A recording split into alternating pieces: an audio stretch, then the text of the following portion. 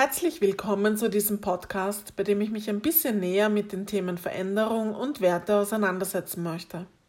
Mein Name ist Simone Piebernig. Gemeinsam mit meinem Kollegen Manuel Rieger, den Sie vielleicht schon von anderen Podcast-Folgen kennen, leite ich unseren Verein Personalentwicklung Pro. Dabei bieten wir externe Personalentwicklung für überwiegend Klein- und Mittelbetriebe an, aber auch Privatpersonen zählen zu unserem Klientel. Nämlich jene, die sich weiterentwickeln möchten, neugierig sind, neue Ansätze und Sichtweisen kennenlernen wollen.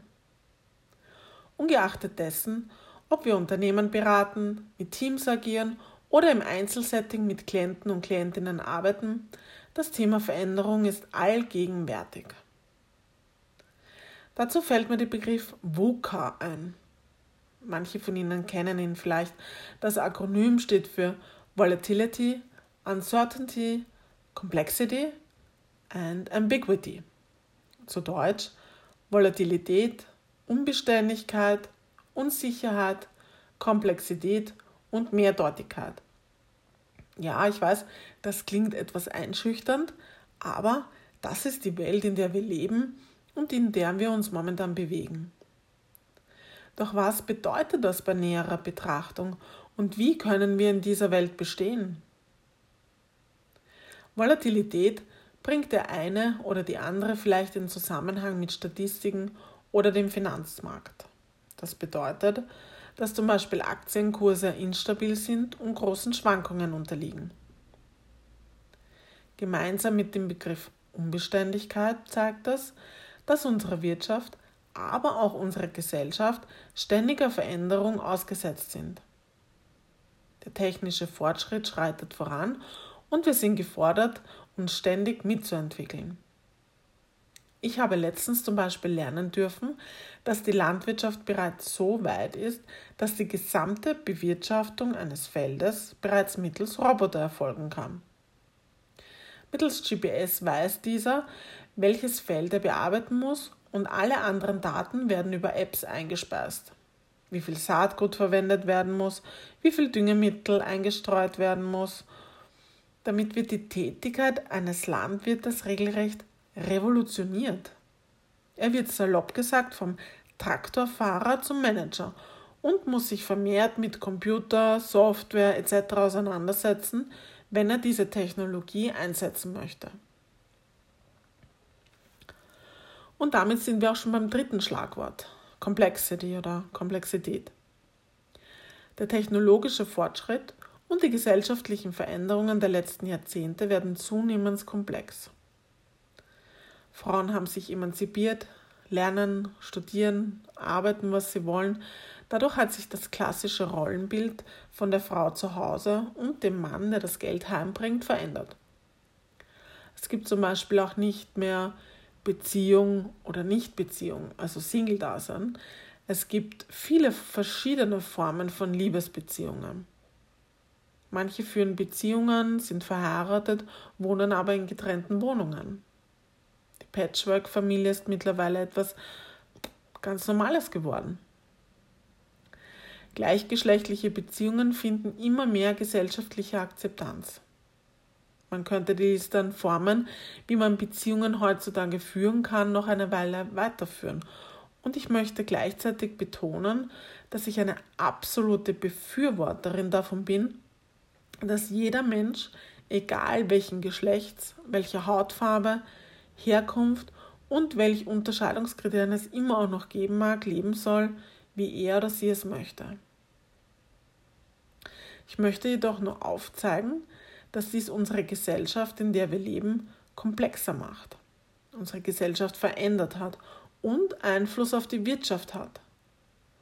Mehr Arbeitsplätze werden benötigt, mehr Teilzeitjobs, flexiblere Jobs sind gefordert, um Beruf und Familie unter einen Hut bringen zu können. Es gibt mehr Single-Haushalte, was wiederum Einfluss auf den Wohnungsbau hat. Durch den technologischen Fortschritt fallen einerseits Jobs weg, andererseits sind ganze Branchen hinzugekommen. Sie sehen also, die Welt, in der wir leben, ist wahnsinnig komplex geworden, ohne dies jetzt bewerten zu wollen. Denn Komplexität heißt auch, dass es wachsende Optionen gibt, wie wir leben können und wie wir unseren Unterhalt verdienen. Daraus resultiert auch schon das A aus VUCA, Ambiguity, Mehrdeutigkeit oder auch Ambivalenz. Durch die vermehrten Optionen, die uns heutzutage in den meisten Bereichen zur Verfügung stehen, sind wir oft hin und her gerissen, was wir denn wollen, was gut für uns ist und was gut für unsere Kinder ist. Auf der einen Seite haben wir die Möglichkeit, uns frei zu entfalten, zu lernen und weiterzubilden, zu arbeiten, Jobs zu wechseln, und auf der anderen Seite möchten wir aber auch wieder mehr Zeit mit unserer Familie verbringen. Und Sie sehen schon, da hakt es dann oft. Arbeiten und sich weiterbilden, aber dennoch zu Hause sein und sich um die Kinder zu kümmern, das geht sich schon rein rechnerisch einfach nicht aus. Ich weiß das selbst aus eigener Erfahrung. Früher mit einem Fulltime-Job habe ich gleich mehrere Ausbildungen parallel gemacht. Ich bin total darin aufgegangen und konnte gar nicht genug davon bekommen, Neues zu lernen, auszuprobieren, zu experimentieren. Doch gleichzeitig plagte mich mein schlechtes Gewissen, weil dadurch auch Zeit mit meiner Tochter auf der Strecke blieb. Und als alleinerziehende Mutter war das alles nur wirklich sehr, sehr schwer unter einen Hut zu bringen. Das meine ich mit Ambivalenz. Mehr Möglichkeit zu haben bedeutet auch, mehr Entscheidungen treffen zu müssen, ein Mehr an Zurückstecken für manche Beteiligte. Auch hier ist es mir wichtig zu betonen, dass ich auch das nicht bewerten möchte. Es gibt daran gute wie schlechte Seiten.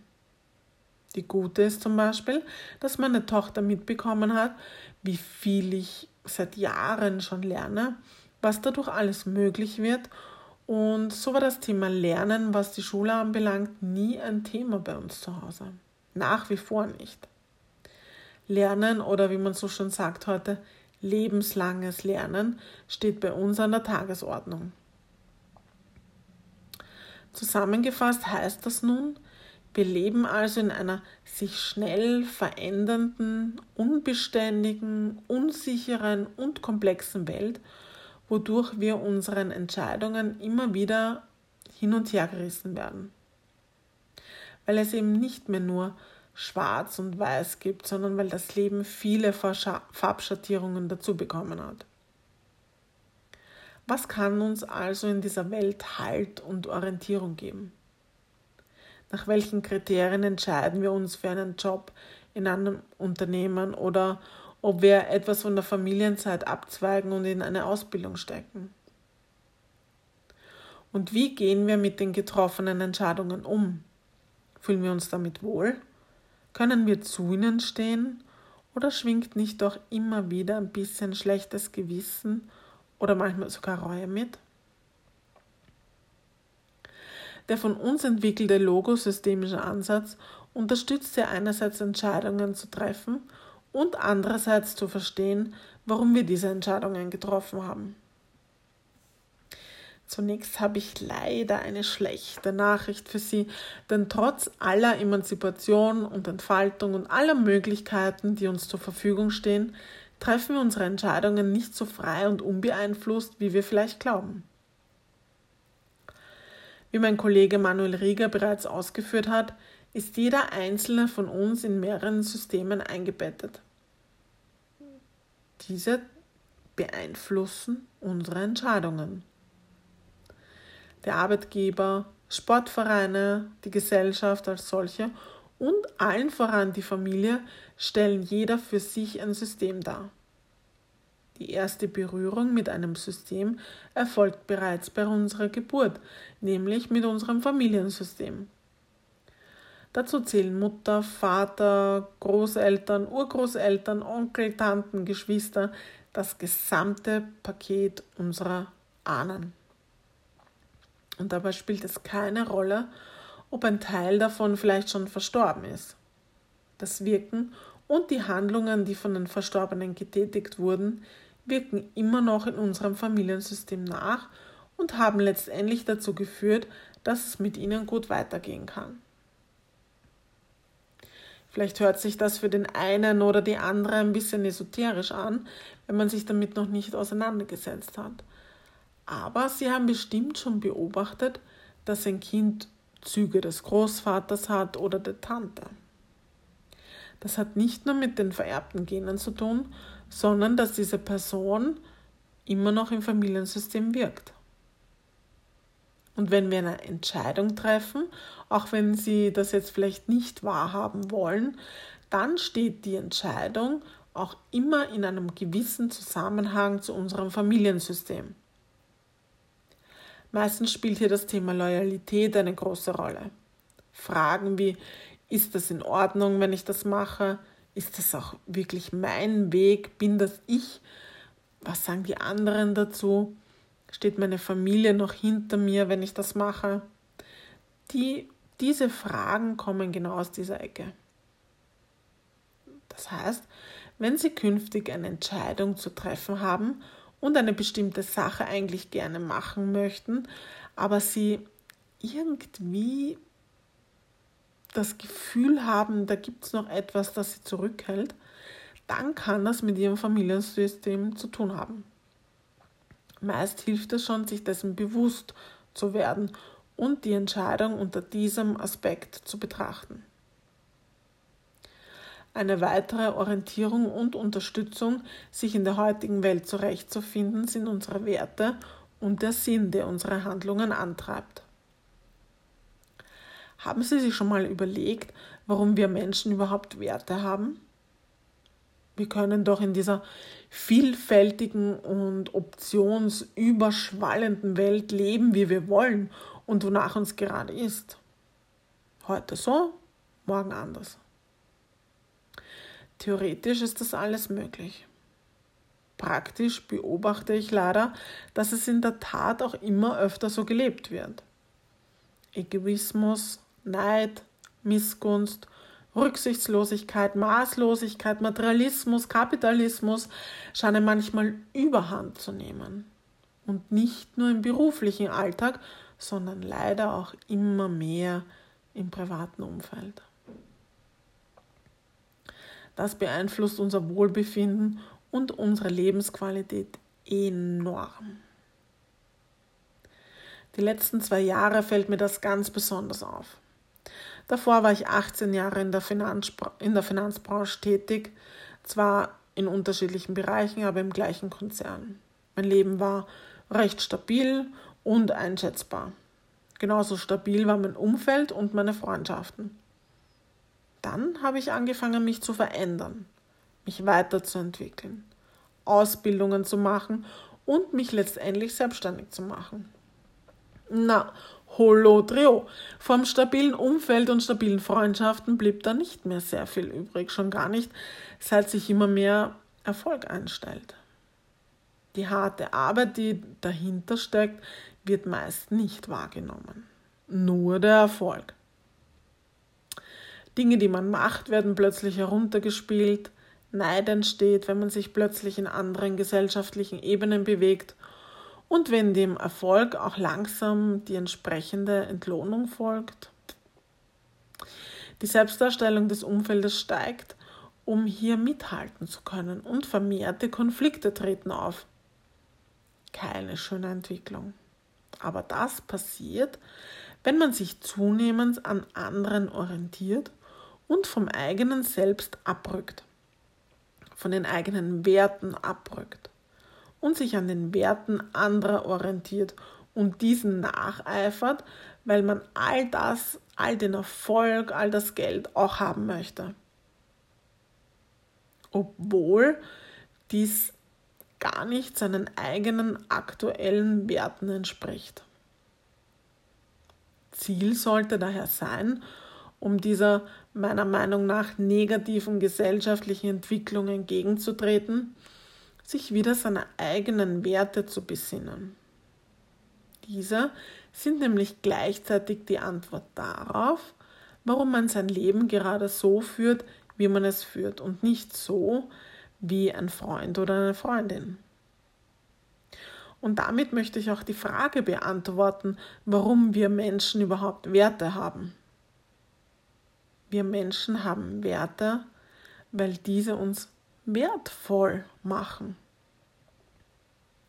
Unsere Werte machen uns zu wertvollen Menschen.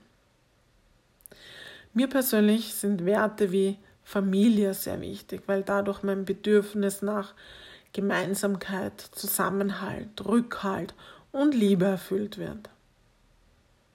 Weiterentwicklung ist mir auch extrem wichtig, weil dadurch nicht nur mein Wissensdurst erfüllt wird, sondern ich glaube, dass wenn wir offen für Neues und neue Entwicklungen sind, dass wir dadurch auch toleranter werden.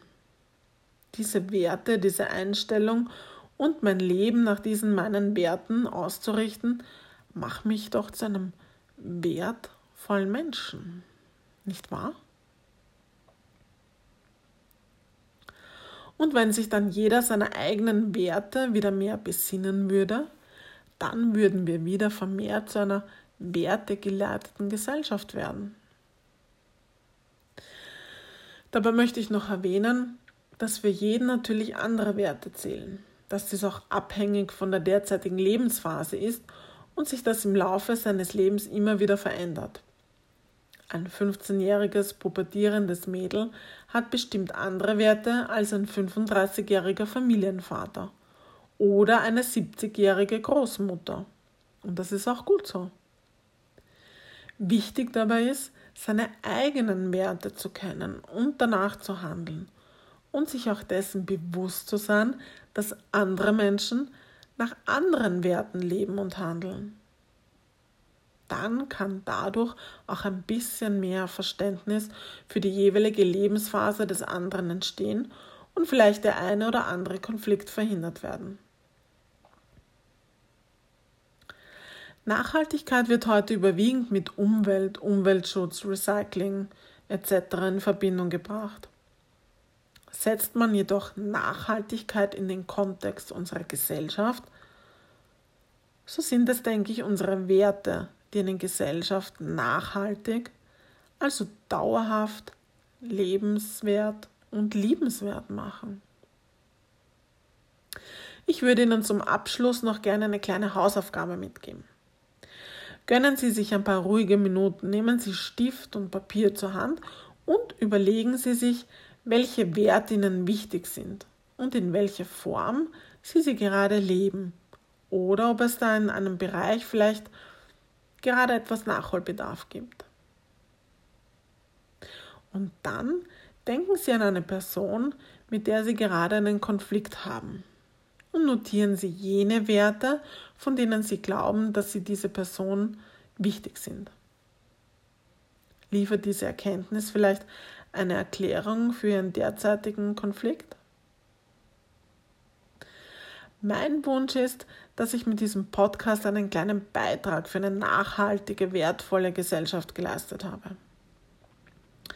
Wie Sie Ihr Leben voll Hingabe leben können und wie sich Hingabe von Freude, Leid und Laster unterscheidet, das erfahren Sie in einem meiner nächsten Podcasts. Bleiben Sie dran. Unsere Podcasts sind auch auf iTunes abrufbar. Einfach abonnieren, dann verpassen Sie auch nichts. Sollten Sie Fragen haben zu diesem oder weiteren Podcast, können Sie diese gerne an mich richten. Mein Name ist Simone Piebernick von Personalentwicklung Pro. Fragen richten Sie gerne an piebernick@personalentwicklung.pro oder an office@personalentwicklung.pro. Bis zum nächsten Mal. Alles Liebe.